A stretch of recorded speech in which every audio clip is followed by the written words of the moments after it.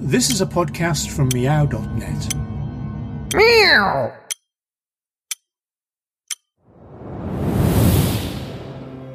Connecting people working for cultural democracy in Europe and America, this is A Culture of Possibility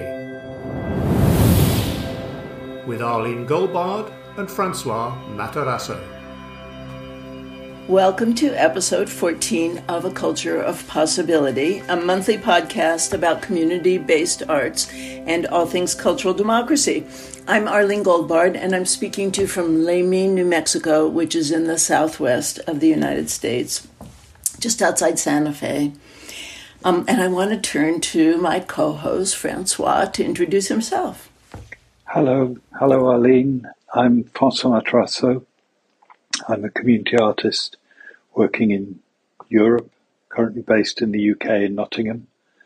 And I'm glad to be here with a couple of old friends and people I've worked with over a number of years, in some cases many years, and whose work I have a great admiration for, David Slater and Alan Lydiard.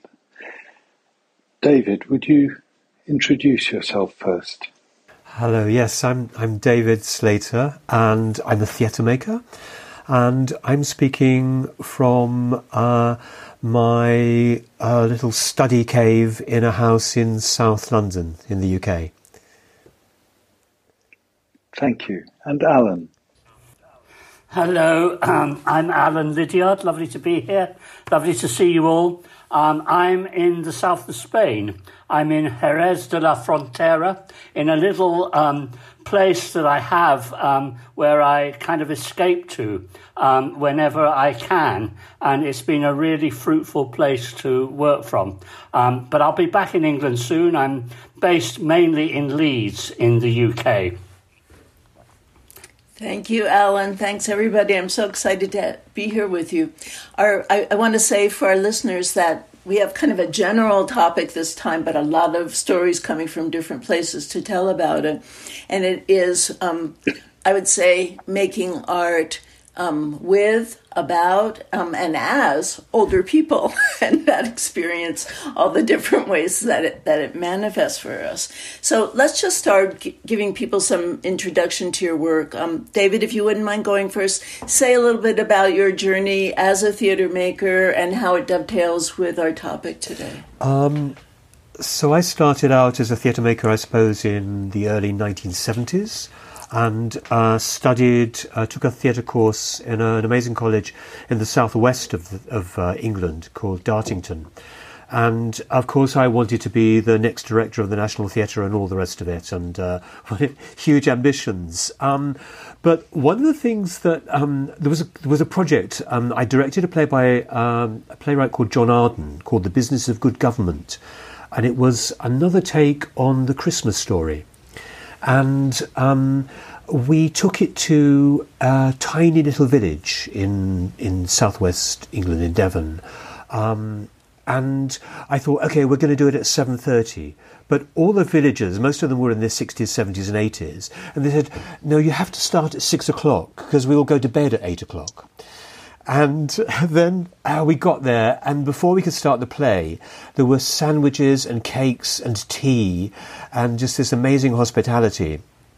And so right from the get-go, I just learnt about needing to dovetail into the fabric of people's lives, ordinary everyday lives, and the importance of hospitality to everything. And then, cut a long story short, I suppose I've had the privilege of making theatre with people for over 45 years in the same community, or two communities side by side, just south of the River Thames in South London. So my work has really been a continuous practice about relationship and exploring that kind of question about what would happen if you grew older with a theatre at the end of your street, with an art space at the end of your street. What could be possible, and how could that help create some kind of ecology with people of all ages, and we work in very diverse communities in South London, actually exploring what's the relationship of the theatre making to the civic realm, the civic.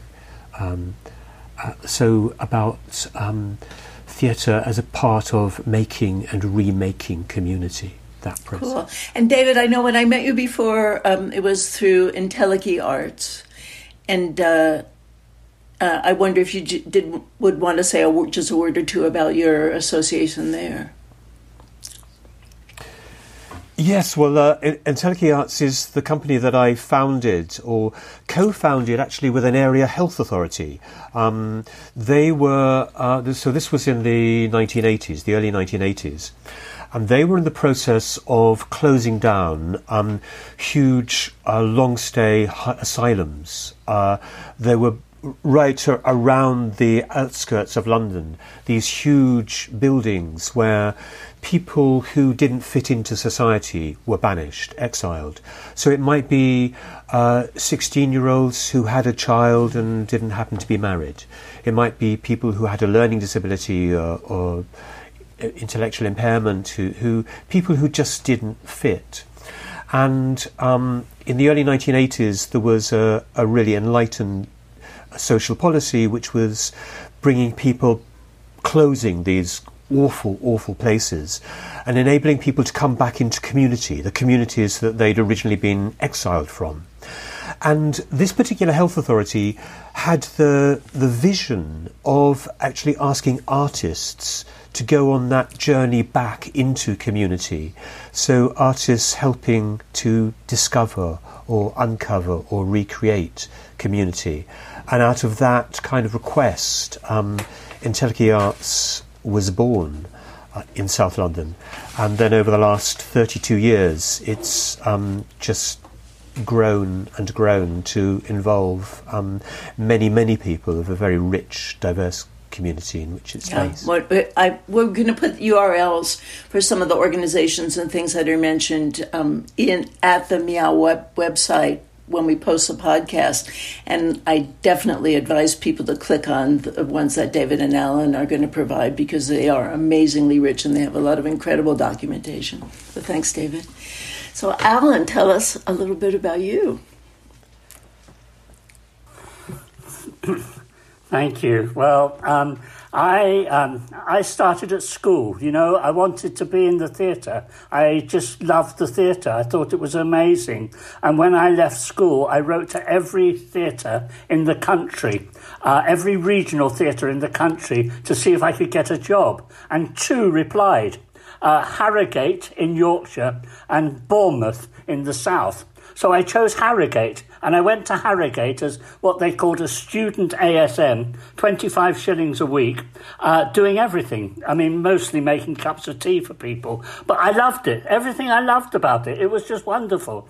And as I grew up in the theatre and started to be a technician or be an actor or be a bit of a director to start with, I started to kind of learn about things. I started to learn about wonderful things. And so in a way, all I'm doing at the moment and continue to do is try to learn about myself and the world that I live in. And that's really all I'm doing.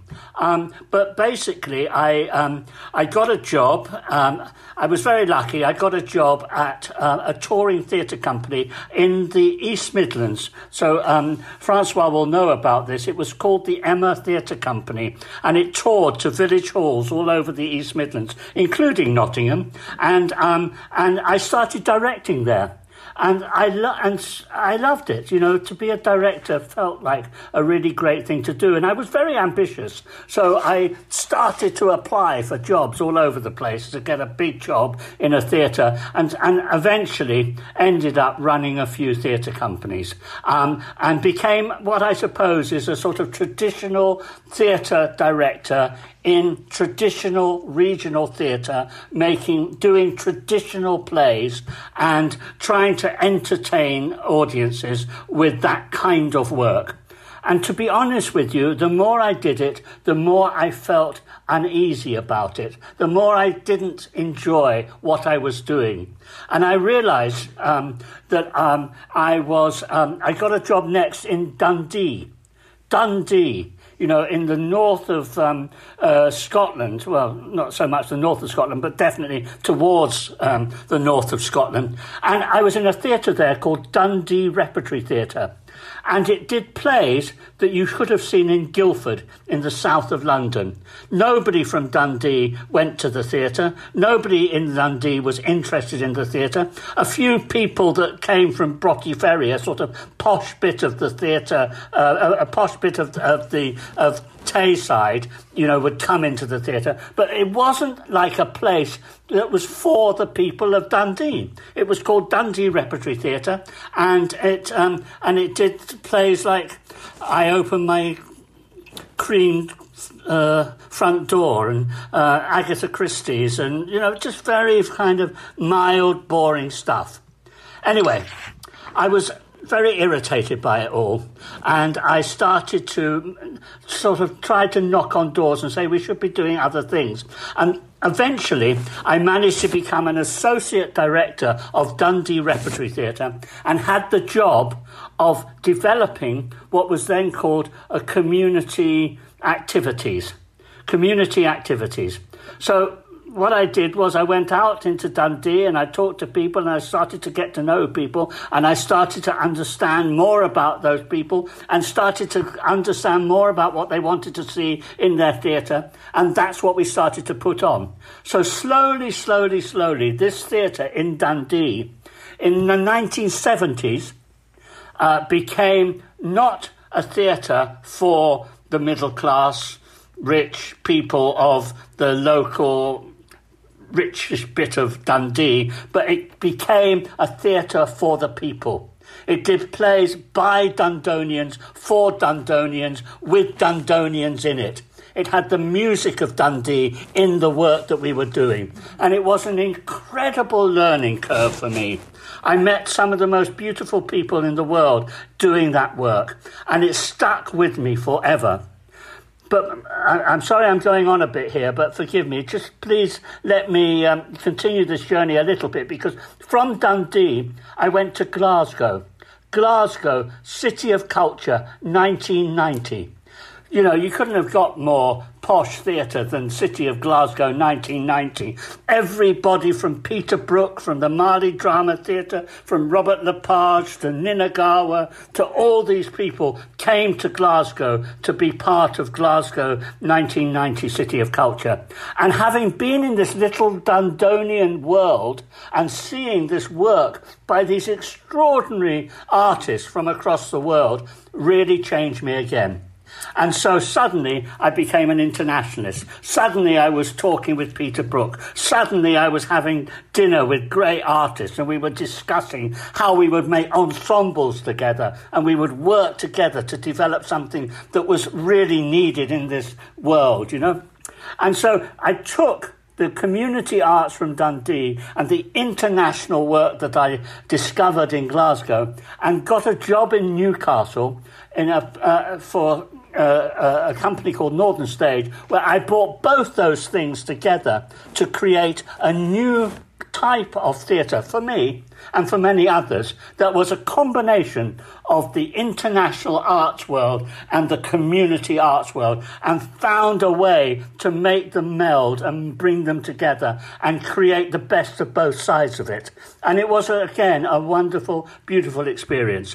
I formed an ensemble there, an ensemble company of young performers, and made them become the kind of centre of the work that we would do. So they weren't just actors, they were actually going out in communities, making work in communities, bringing it back into the theatre, etc., etc. And so that built. And then finally, I arrived I arrived at the end of that journey in Newcastle and retired, and came to live in Spain, where I am now. and gave up. I thought, well, that's the end of my career. But after a month, I was bored, and so I thought, I've got to do something. And I started thinking about the great artists that I remembered, the people like Ninagawa, people like Pina Bausch, and what inspired me about them was the sense of company and the work that they were doing with older people. So I started to form this company called the Performance Ensemble, which is basically where I'm at now, which is an ensemble company of about 20 older people creating work, which is basically starts from them. So the work always starts from them. And we tell stories about what it is to be old, but it's not reminiscence. It's not looking back. It's becoming something much different than that. It's becoming a kind of contemporary old company of old gritty performers making work about themselves. It's a super great story. It's a long story, so forgive me. Thank you. Listening to both of those journeys, I was struck by parallels with my own, because I also discovered theatre in school and thought that was where I was going to go. And we're all of a similar age now, men in our late 60s, 70s. And the thing that strikes me is we were very lucky that at that particular moment in British, maybe Western European, maybe North American as well, culture, there was an openness and possibilities to do things. So we all started with this idea. I mean, David wanting to be director of the National Theatre and so on, and Alan with his passion, writing to all those theatre companies. And it was possible that doors could open for us in ways that probably can't now. And I'm interested in a couple of things of that. One is, of course, there's been an enormous expansion of this work, but it's so much harder for young people to find their way in the way that we found our way in 40 and 50 years ago. And the other is just how interesting it is that theatre on the one hand, everybody thinks, like Alan described, an Agatha Christie, a proscenium march, a big, auditorium with red velvet seats and so on. But actually, theatre's just this incredibly capacious, flexible thing. And what both David and Alan have done in their work has been to create new forms of theatre that serve the needs of the people that you were working with and your own passions, that didn't look like any other kind of theatre beforehand. And I just think it's wonderful that you've been able to stretch this, what you learned in school, what you learned in college, and take that form into such interesting, unique, special kinds of work that you have done. I think there were so many opportunities. I mean, I started work in South London by being given a warehouse on the banks of the River Thames with a beautiful Canadian-sprung dance floor, and 5 years of, there you are, do something with the community. I was working for higher education, and it was a college that was starting what I suppose would be one of the forerunners of applied theatre courses. And they hadn't got any idea of what they wanted me to do, and I hadn't got any idea. So we just opened the doors and see who wandered in. And it was there that and some of the people that wandered in were older women in their 80s and early 90s. And so this was in a South London Docklands community, or former Docklands community. So people who had been born in the last decade, in the late 1890s, and these women had survived everything that the 20th century had thrown at them. So they survived 2 world wars. They'd survived the Depression. They'd lived in such just such hugely challenging circumstances, and they'd come out flourishing, and they survived on song, on stories, and on dance. And so there was I in my mid-20s, this raw young theatre maker, and I just apprenticed myself to them.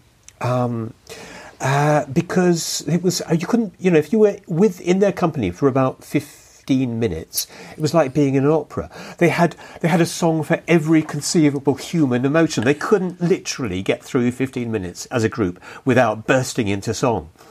And they went on these things called Beanos, which was kind of remnants from the 1930s, where they'd hire a bus, a coach, and they'd go down to the south coast, so the south coast, England's south coast, and they'd all arrive with these plastic carrier bags stuffed full of things, and then they'd instruct the driver to drive along the seafront. They needed a pub, they needed alcohol, they needed food, they needed a piano, and they needed a microphone. And there was I, innocent, wet behind the ears, naive, all the rest of it, going in with them. And of course, they literally took these places over. And out of these plastic bags came wigs, costumes, props, and they just kind of created this theatre for, like nothing that I'd ever been taught or conceived as possible. But also they engaged everyone else in the pub. So they'd get the cook out of the kitchen and he would be starting, speaking Shakespeare, reciting Shakespeare. And so I think that was my kind of first real experience of theatre making in South London. And of course, kind of like we formed a company together. And then for the next decade, they made work with that raw energy and bits of my theatre training and things. It was, but that opportunity, where does that exist today? Yeah. I don't think it does. Mm. Yeah, I think that's right. Sorry to interrupt. I remember a show that I saw when Glasgow was a 1990 City of Culture, as I said, and all these amazing artists from all over the world had come to Glasgow. But in Edinburgh, which is quite a posh city, they were doing a show at the Old Trafford that was based on the lives of homeless men in a hostel, telling the stories of their lives. It was called GLAD, and it was made by the Grassmarket Project, and it was an incredible experience for me, and taught me actually more than a lot of the stuff that I was learning about in Glasgow. And this idea of the Beano and the women in your group, it kind of came to life with me, with these men in their 50s, 60s and 70s, mostly alcoholic, mostly in recovery, trying to be in recovery, living in a hostel in Edinburgh, but telling stories and singing songs and doing Shakespeare in a way that I'd never heard before. And I remember one of them particularly doing the speech by Richard II, "Let us sit upon the ground and tell sad stories of the death of kings," spoken by this alcoholic homeless man, and honestly it was the most powerful rendition of that Shakespearean text that I'd ever heard. And it made me think there's something else going on here. The people have got more to say and more to express than these people in these theatres across the other side of the country. And we need to be looking after them, and we need to be working with them in order to make art or theatre or entertainment, whatever you want to call it, you know. So I can buy into your story of the Beanos in the south, in the south, going on the coaches. Or maybe, that would be a fantastic truth and piece realness of work, too. you know? I mean, maybe those are slightly embarrassing words, but when I hear your stories, that's what I perceive as a search for. Okay, but what's true here? You know, what's real here behind all these successive facades, you know, that were erected around what theatre was supposed to be.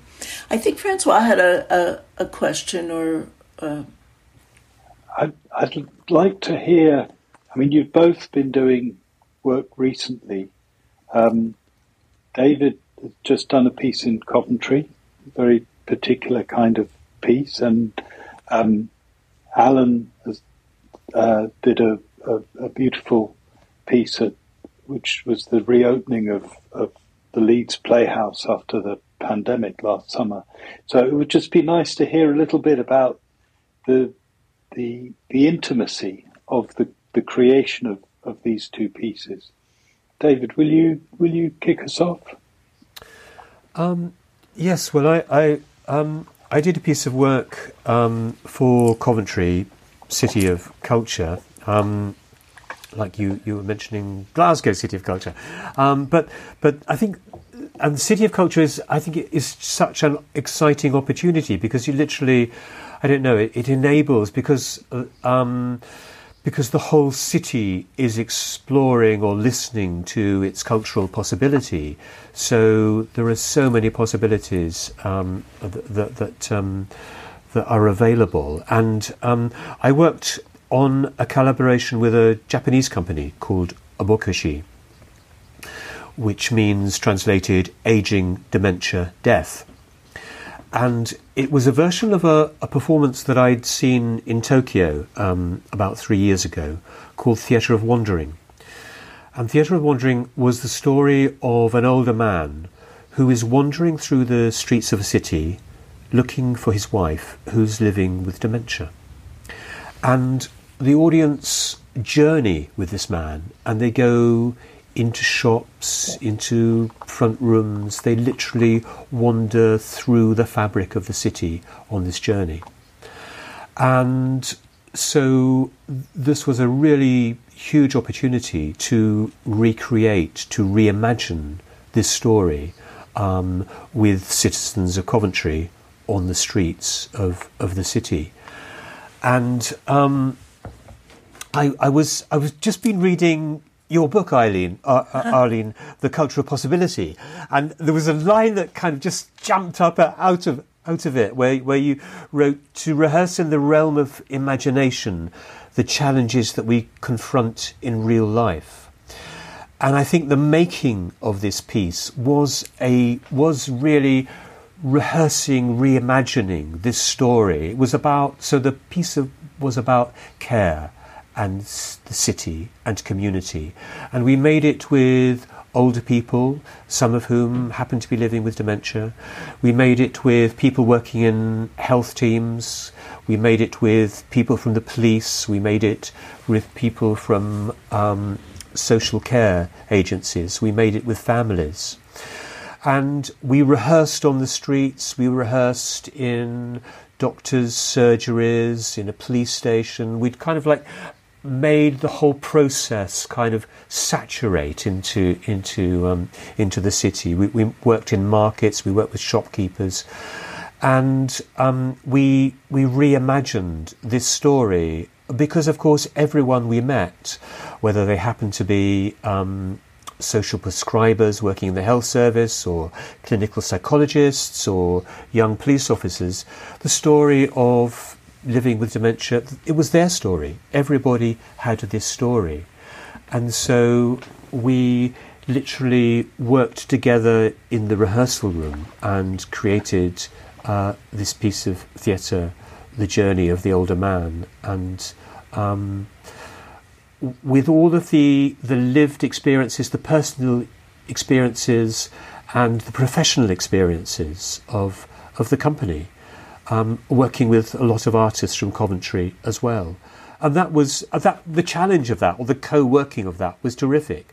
For instance, we'd kind of worked out, some of the creative team would worked out, okay, well, what happens is that this older man really doesn't want to ask for help, and then he bumps into this young police officer. And she's there in that scene, and then she goes, and then the next scene is this and this.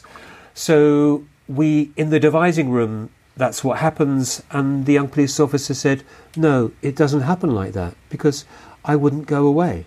I have a duty of care.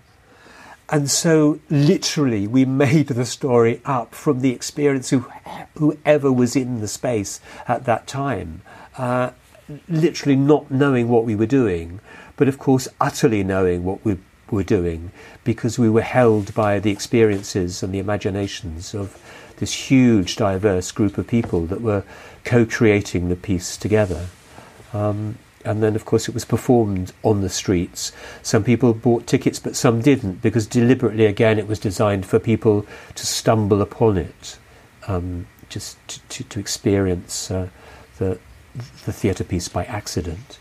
So it was a really thrilling experience, and I think really exciting in a sense in the way that it was that opportunity to work with people with lived experience and professional experience, and create and the way that the making of theatre created a new space for possibly a different kind of conversation or a different way of coming together by all parts. Thank you so much, David.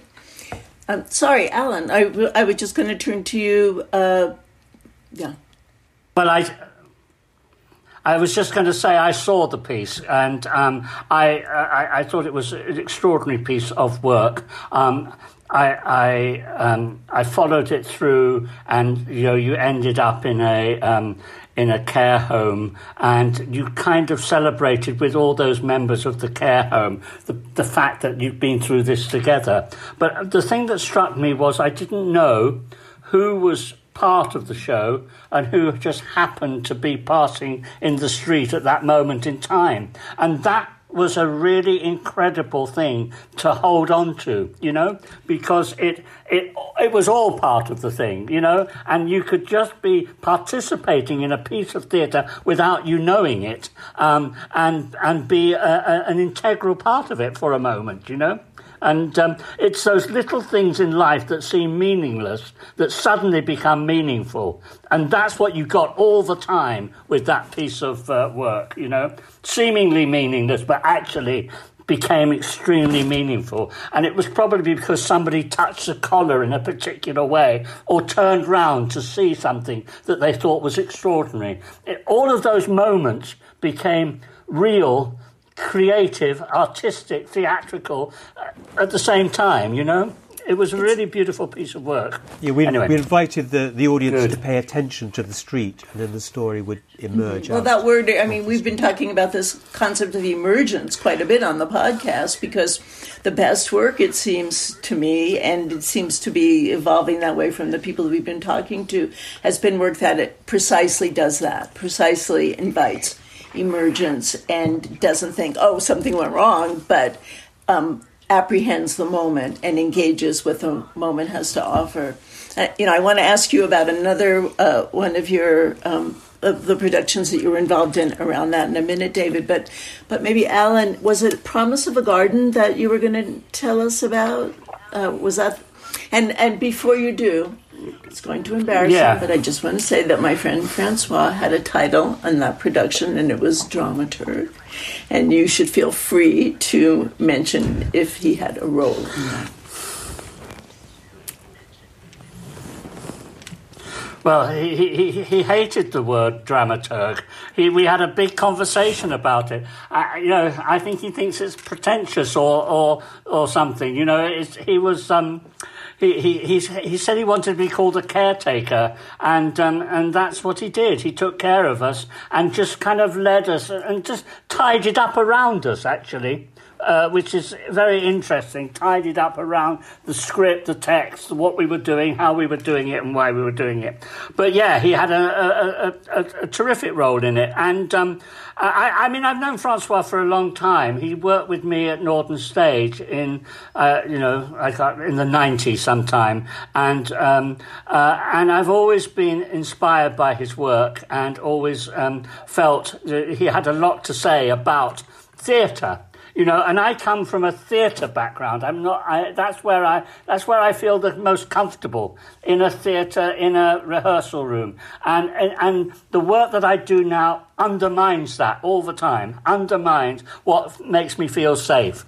And Francois keeps me safe in an unsafe place, So that's why I work with him, and he and I have had long conversations. We used to meet every Thursday at 5:00 in the afternoon and have a chat for an hour, and that was it. That was it. But actually, it was incredibly helpful and incredibly useful in the creation of this work that we did. I think my work's slightly different than David's in that I use a lot of personal stories. So I take the personal story of the person and ask them to tell that story. So it's about working with people to try to get them to tell me about what they feel is important to them, and then to find a way to place it within a theatrical context in which it can become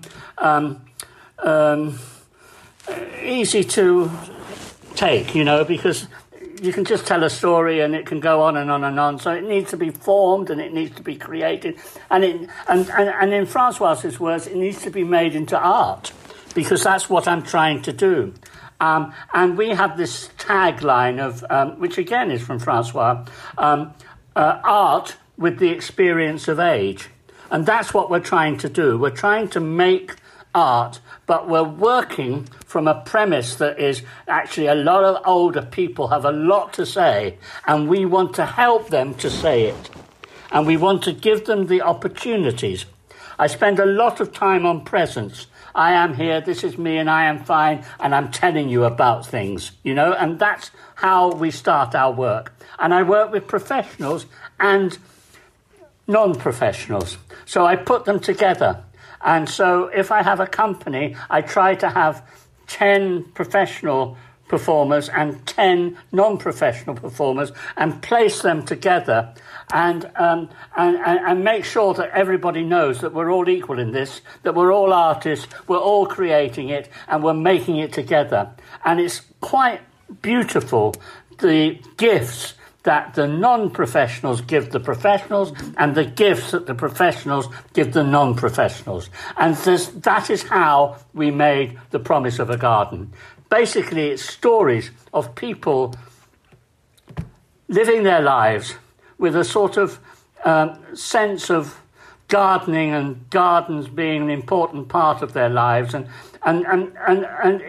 during the pandemic, the garden became a really important thing for people. It gave them space to breathe and to feel connected to nature. And these people were making very, I think, profound statements about the pandemic and what it was like for them through the idea of creating a garden. So we started with an empty stage, and by the end of the piece, it was filled with flowers and filled as a garden. And we brought everybody together, and they sang a song together. And it's very simple. It's a very simple process. But there was something about it, because it was real. Again, forgive this phrase, real people, but it was real people telling real stories about themselves. And that was the key to it. And it had a generosity. So, am I remembering correctly, reading on your website, that you kind of put out a call to people and said, bring something to be situated in the garden and tell us the story of it? I love that relationship. Could you explain that a little bit? Yeah, I mean, the initial premise was that people could pop in at any time and see what we were doing and bring a gift and bring a flower or bring a story or whatever they wanted to do, see what we were doing and leave something of their own behind. That could be anything. But actually, we weren't allowed to do that quite because of lockdown and because of the pandemic. So how it worked was that we put out a call for people to make flowers. And we said, we want 5,000 flowers to fill our garden. Can you help us? And, of course, we got thousands, more than 5,000. And they were all placed on the stage, and people came to see the show and could see their flower, in amongst loads of others, but it was good, yeah. The images of it were just gorgeous, what I was able to see on the website. The images of it were just gorgeous, what I was able to see on the website. Yeah. I make theatre of images. That's my work from being a sad old theatre director. I love to make beautiful images, and so that's the crucial thing for me, that it should look beautiful. It starts on a empty white space with this enormous black guy dancing, and it's just so beautiful, so beautiful. And then a flower will emerge, and another will emerge, and another will emerge, and then hundreds of flowers will come in, and then there'll be a little situtory where, somebody can sit out there in the sunshine and tell a story about their amazing backyard that became a garden. It was... And it's involving dance, and it's involving music, and it's involving text, and it's involving imagery. That's the key to it. It's lots of things. Yeah. Beautiful. Thank you, Francois. I think there are several things that come out of listening to David and Alan now that I think are important. But maybe the most important is what Alan touched on already, which is, and we've talked about this in the past, you and I, Arlene, when we've talked about stories and the way in which story has become, or life story, we should describe it, has become a really important part of literature, theatre and community art in the last 30 years. But the point I'm trying to make here is that the pieces that Alan and David have described are very different, but they start from real experience, lived experience, but crucially they're turned into art. And one of the work that worries me, both ethically and artistically, is the work where the artist, I would say, is naive enough to think that it's enough simply to put someone's experience in a frame or on a stage or on a film, and that is all that they need to do. But all of the complexity and the subtlety that we've just been listening to is exactly the work that turns life into something else, which both protects the people who are making it, because they're not exposing themselves in the same way, and allows audiences to find themselves in something which is so particular. So when in The Promise of a Garden you have stories of all kinds of people, people who've grown up in Hong Kong and have moved to the UK, people whose life experiences have taken them from being a priest to being a gardener, and so on. Lots of experiences that, on one level, you would think what does that have to do with me? How do I connect with that? But it's that process of art making that finds ways into that finds the profoundly human element at the heart of it. I mean, David does a very similar thing with Bed. You know, Bed was a show that he's been doing for a long time, which he very kindly brought to Leeds and made it with our company in Leeds. And although the stories they were telling were not the real stories of their particular lives, they were connected in a way that profoundly to people's lives. You know, it was people's lives. And the connections that they made to the public as they walked through the city of Leeds and sat next to an old man in a bed and asked them questions about their lives was pretty extraordinary. You know, that was a wonderful piece of work, and I'd seen that in lots of different locations. It's been done lots, hasn't it, David? Yeah, no, it's been done all well, over bed the is UK. something I wanted to ask you a little bit more about, David. I have this image in my mind because I looked at the video just very recently of you at one end of a big metal bed, pushing it through a market. It looks like an open market and into a space.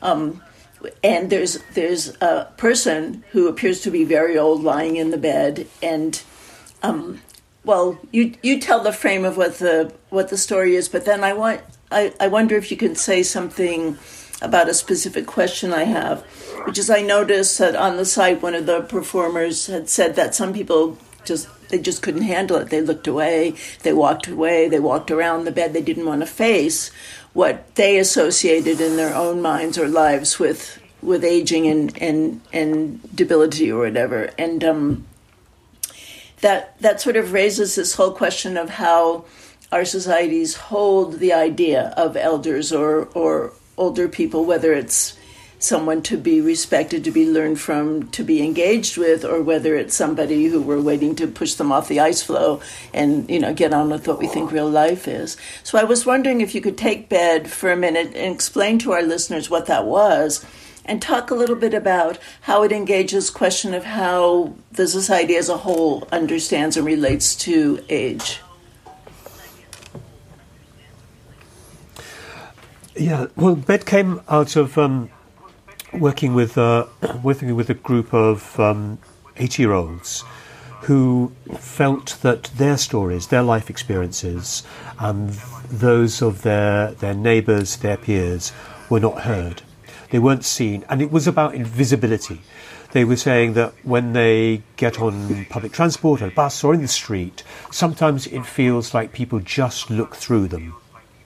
And they wanted to make theatre that literally tripped people up, that actually interrupted the course of their day. And so very courageously they devised this piece, which involved 4 beds with 4 older women in their nightclothes, abandoned, or seemingly abandoned, on the streets of a city. And the performance... each performance lasted about 2 hours in duration, so that was it. And then the performers had created as a company narratives. So there were stories, and some of those stories were held embodied in objects that lay on the bed or in a bag, or so that if anybody wanted to engage or open up conversation, then fragments of a story, of a life, were revealed. And the first time we did it in South London, near the Art Space, and we had no idea what was going to happen. And we just wheeled out one bed onto the market, because the performance, the Arts Centre, is by a street market, so we abandoned a bed. And it was in the middle of the day, and within about 20 minutes, 2 14-year-old girls rushed into the theatre, and they went up to the reception and they said, "We want to report a crime." And it was just such a powerful moment where they just kind of like, and very quickly, and then within an hour, the police were there and they didn't know what to do, and everybody. So we had to very quickly think, okay, well, we need to involve or inform a lot of people about this because it's. But and I think the piece evolved with but lots of mixed responses. As you say, many people didn't want to engage. They just wanted to walk by, literally trying to avoid it. But many people went up and opened up conversations, and then clusters of people would gather around a bed, and there'd be this kind of communal conversation where people were sharing their own experiences or their relative experiences or their concerns about a grandparent. So it was a way of then opening up this public conversation through engagement with this work of art.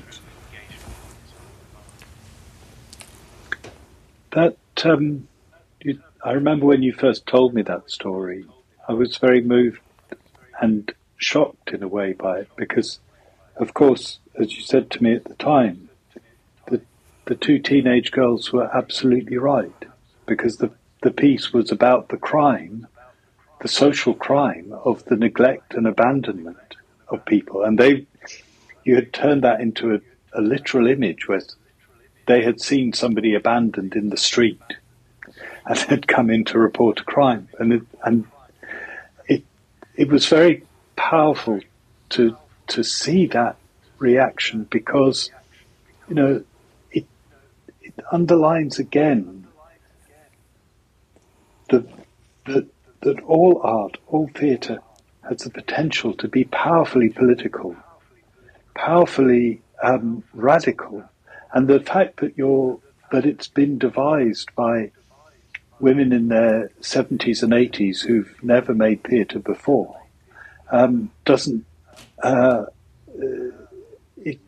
It challenges the assumption that political, powerful theatre has to be made by accredited artists who've got a training and a status, and that for me is so. I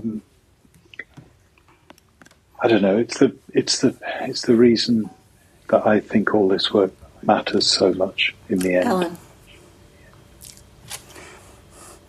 There were two moments in Leeds when I was watching Bed that really came to me. One was a family of, I think they were Syrian or I can't remember what nationality they were, but they were definitely from another place.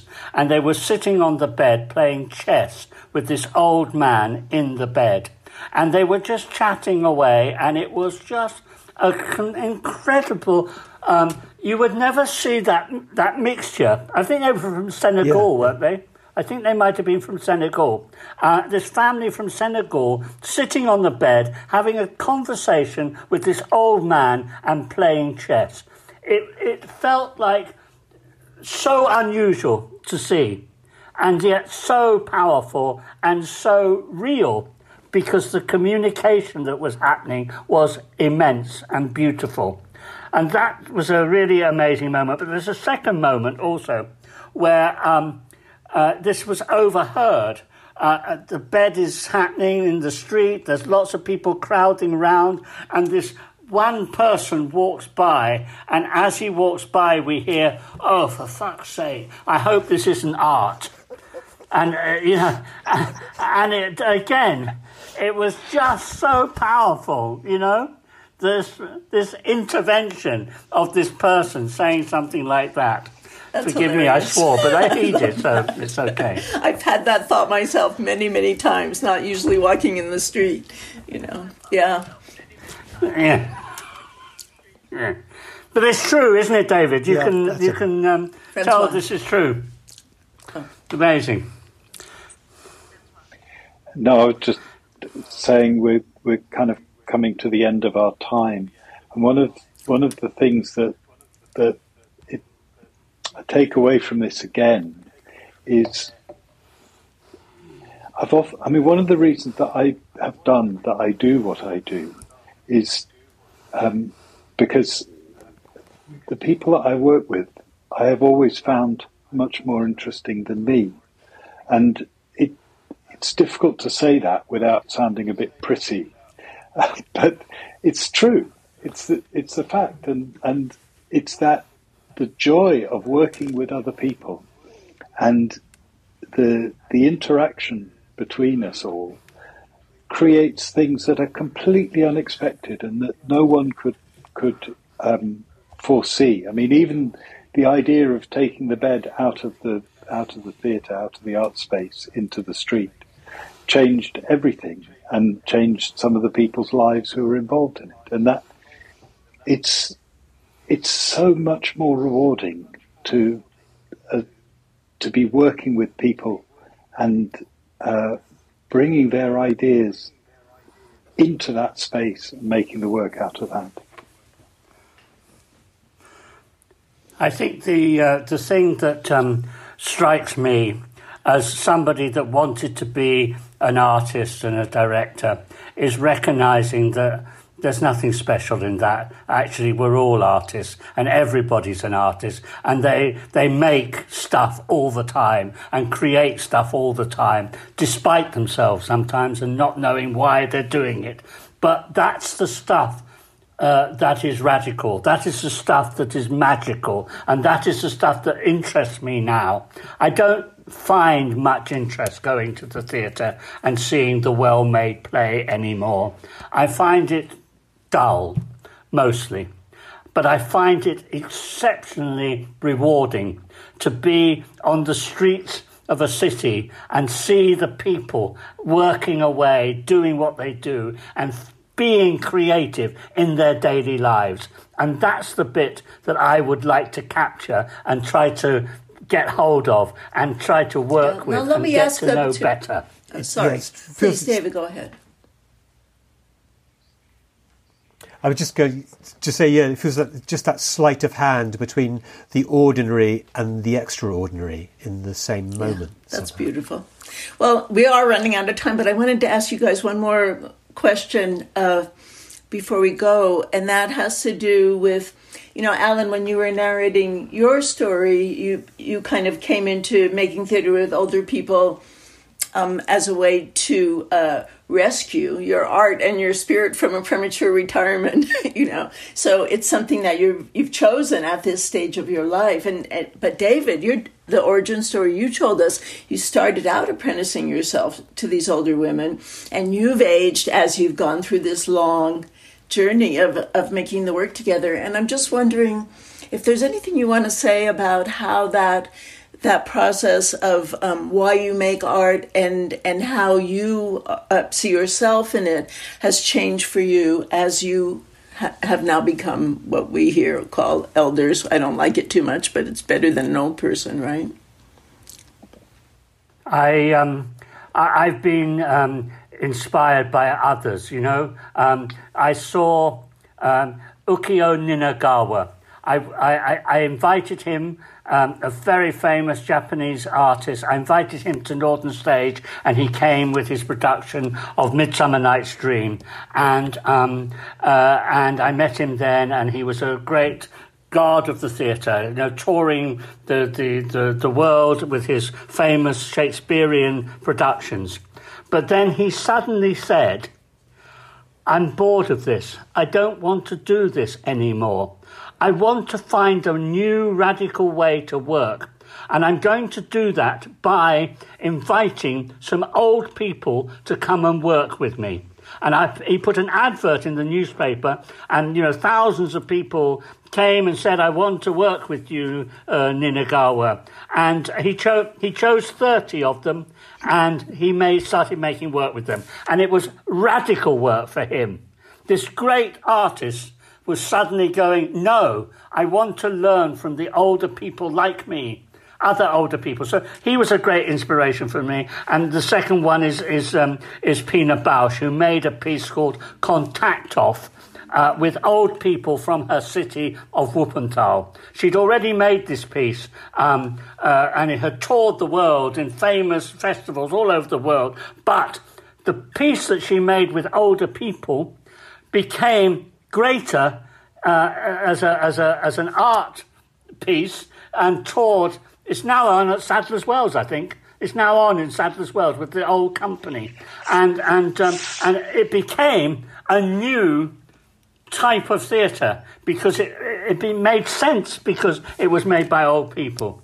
And those two, this is what I would like to do. I want to create a company. I want to create an ensemble. I want it to be old, and I want them to make wonderful, wonderful work. And I want it to be based on their lives. I think you're doing a good job so far. Pretty simple. David, what would you like to tell us about that?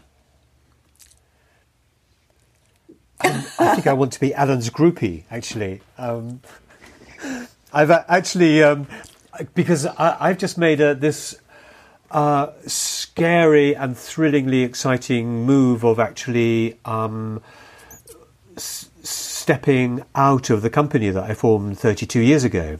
And it's now so been involved in that process of shedding, of letting go, still kind of having a connection in a light touch way. But really sort of slightly walking out of the door into this huge unknown space. And I think I quite often think of the phrase, what will become of me? And it's a thing that I often hear a lot of people in older age saying. And sometimes that's kind of spoken with a kind of dread or fear of, is it going to be downhill all the way now? But I think there's the beauty of that phrase. You can flip it into one that is to do with awe and possibility and that sense of adventures new.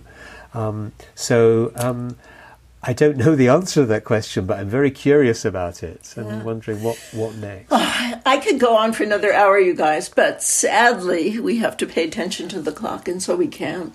But I want to express my gratitude to both of you, David and Alan, for such a good conversation and such powerful work that you've been doing for such a long time. And we will link our listeners to places where they can read more and see more about what you're doing.